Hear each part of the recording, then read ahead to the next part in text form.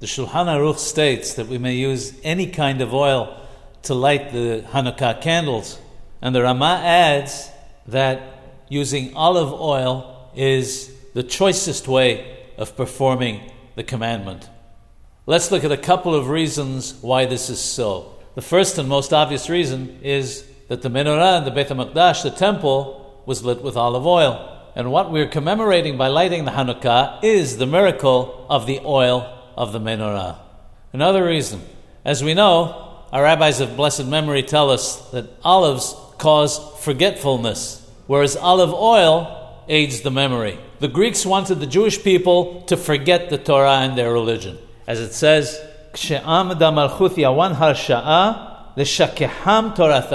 when the wicked Greeks ruled over the Jewish people and tried to make them forget their Torah.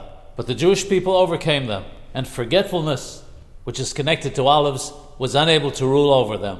But on the contrary, they remembered the Torah, and since remembering is connected to olive oil, that is another reason why olive oil is the preferred way of lighting the menorah.